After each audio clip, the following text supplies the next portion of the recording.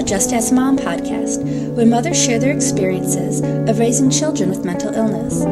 Just Ask Mom is a Mothers on the Frontline production. Today we will speak with Paula, a mother of 2 adopted boys. One son has PTSD, trauma, and is on the autism spectrum. The other son has ADHD, Tourette syndrome, and anxiety.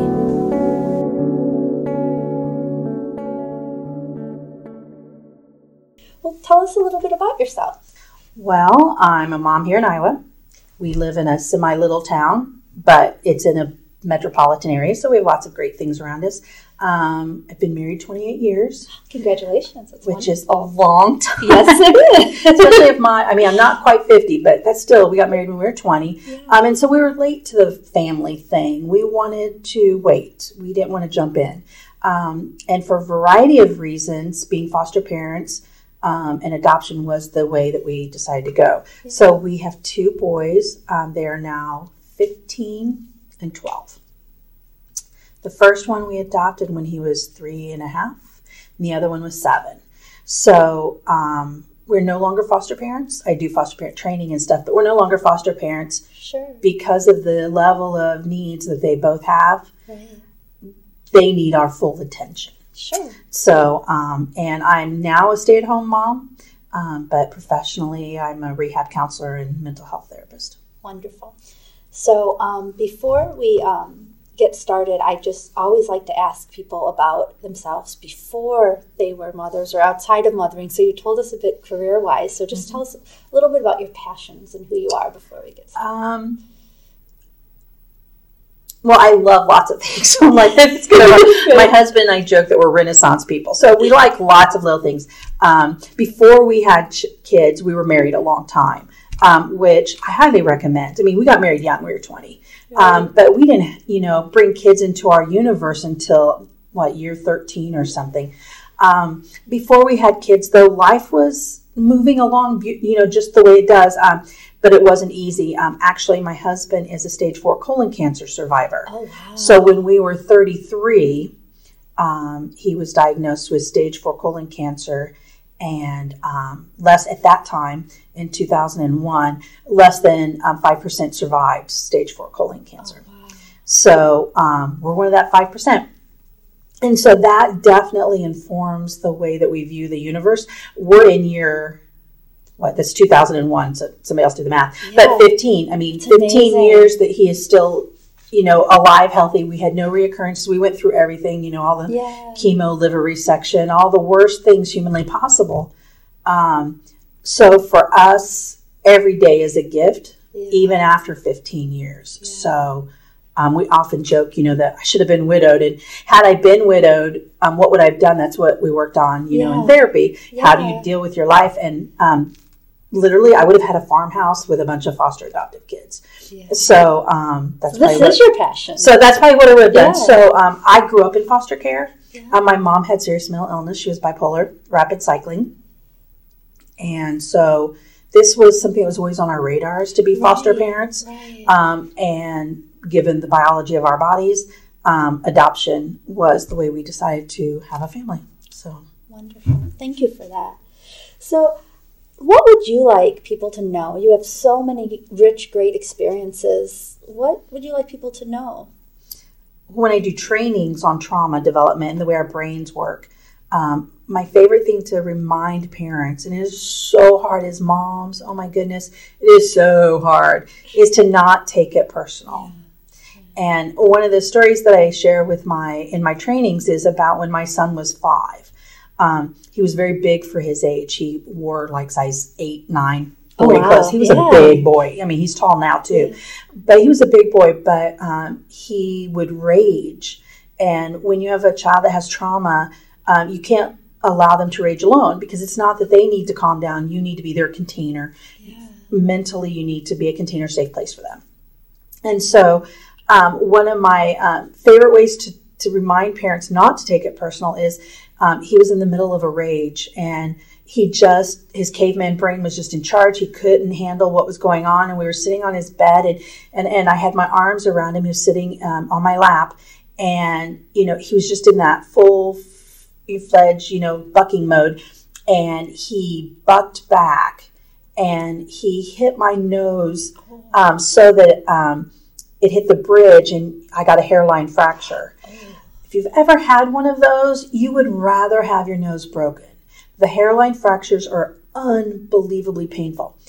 But where I teach people not to take things personal is in that moment when he raged and hit me, because I wear glasses, he hit me and I felt the pain. I knew instantly it was just this thing that was going into my head. If I say something now, this could undo all the work we've been doing to help him bond and heal. So I just held him for a moment and I said, honey, I love you. I need to step out. And I stepped out and went to our bedroom, put my face in a pillow and screamed some very colorful words, took off my glasses, and I went back in and finished helping him calm down. Right. And then we went and figured out what was wrong. Yeah. And so that's a prime example of not taking it personal. Yes, he physically assaulted me. He broke my nose. Right. The hairline fracture. I wore little lightweight plastic glasses. I couldn't even put those on. But it wasn't personal. It had nothing to do with me. What was happening was not to me. It was to him. Right. And so always remembering that. So that's my extreme moment of even now as a teenager when he does things, I have to remember he is not saying this to hurt me. Right. It's his coping skill. Yeah. And even when he does now, he'll use the B word. And so he never uses it anymore because we turned it into a joke. And I'm like, you know what, buddy? I really am. And I'm really good at it. So thank you for noticing. And he stopped. So you took the fun out of it, Mom. I took the fun out of it. But also I de-escalated it and didn't take it personal. Yeah. And so that's one of my biggest wishes for moms is to not take it personal because it is so hard to not do that. Right. And as is the case with so many of these interviews so far, you're telling us something that is especially true when you have a child with mental illness, but this is true for all parents. I'm glad you said that because our best friend, I love her, she says when she talks about us to other people, or she even complains about her children, one of her children is the same age as my 15-year-old, and they've been in school several times together, and she'll complain about her daughter doing something, and then she just looks at me and smiles, and she goes, yes, I know, Paula, it's that plus. So everything that happens in quote, regular lives is what happens to all of us, which is stressful. Mom of a teen is stressful. Yeah. But I like the way that she articulated it. And she's like, you know what? You guys have all the normal stress plus. Yes. And so it's not that these techniques that we use with our family aren't good techniques for everyone. Absolutely. It's just that we have to be more cognizant of it and more,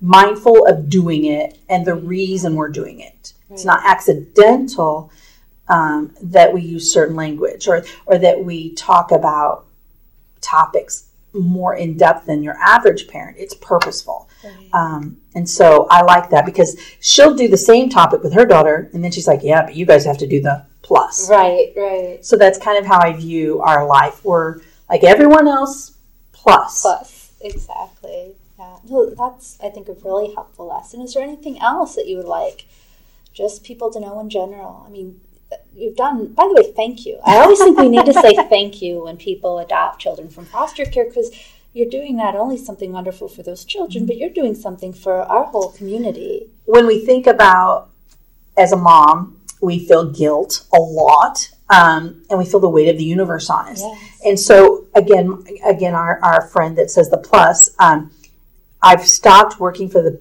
past 4 years, almost 5 now. I got my master's degree and then I stopped working. So we were like, oh, well, that was interesting. And so sometimes that guilt kills me. Yeah. So I like the way that she rephrased it for me. And that was because we have the special needs adoption. And we had to really fight for it, which was really interesting given they were going to put him in an institution. But that's okay. So we fought hard to get the highest level of special needs adoption, but that wasn't until he was like 10. So, we had, 5 years of the first level. The reason that I could not work was because we have 2 boys that get the special needs adoption. And so my friend reminds me that that is my job. Absolutely. So it's not that I'm not bringing income into our family. It's not that I'm not contributing financially. If I didn't stay at home and do all of the things that school calls and, hey, this child is not doing XYZ. Can you come and calm him down? Right.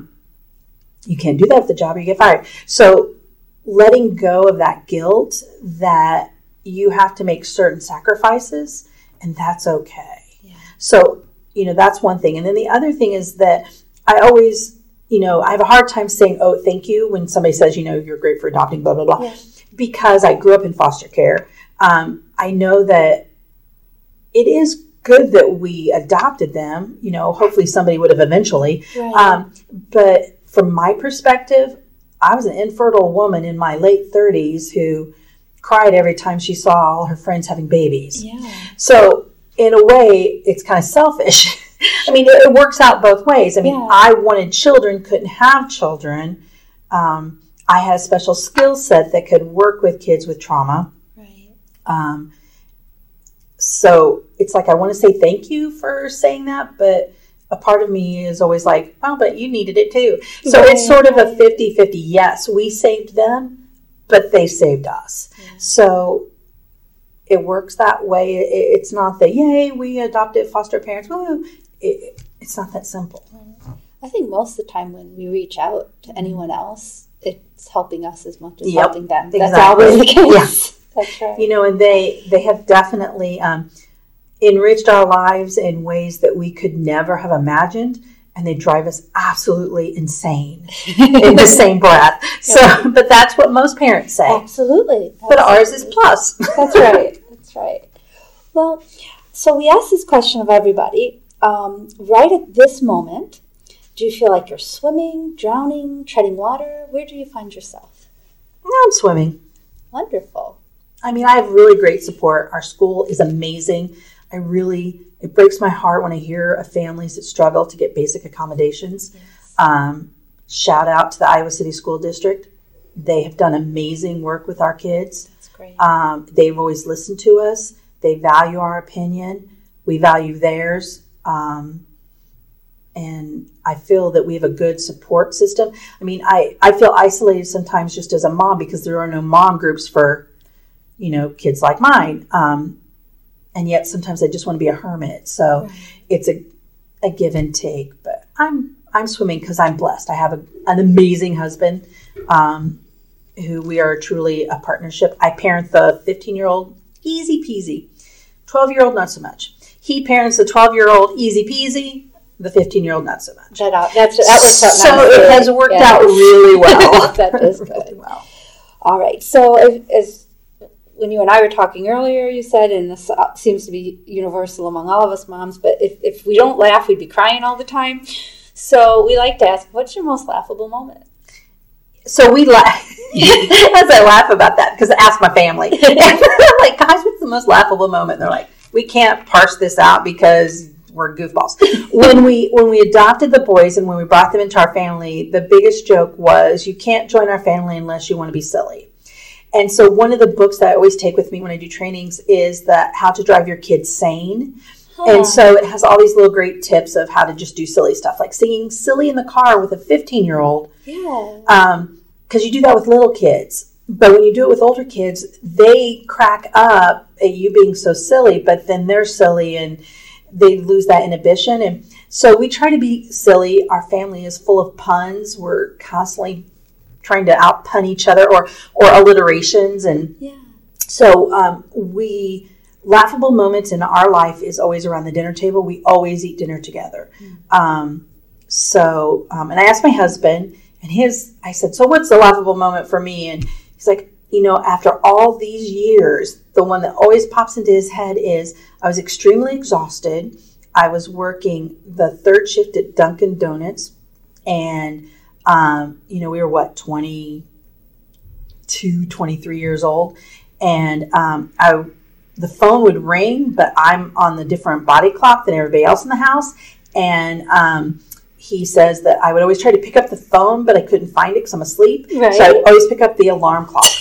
And so this is one of those plugged-in alarm clocks from, back in the 80s. Yeah. And he's like, you pick up this alarm clock and you like shove it to your face and realize it's too big and that it's not a phone. And you just sort of look and like, why isn't anybody answering this phone? But I'm asleep.